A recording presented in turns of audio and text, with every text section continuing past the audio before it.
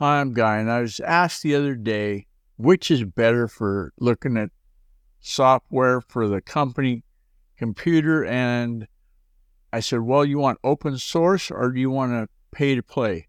Comparing G2 to SourceForge, I've got it spelled out in a Google document if you go to the GuyRCookReport.podbean.com.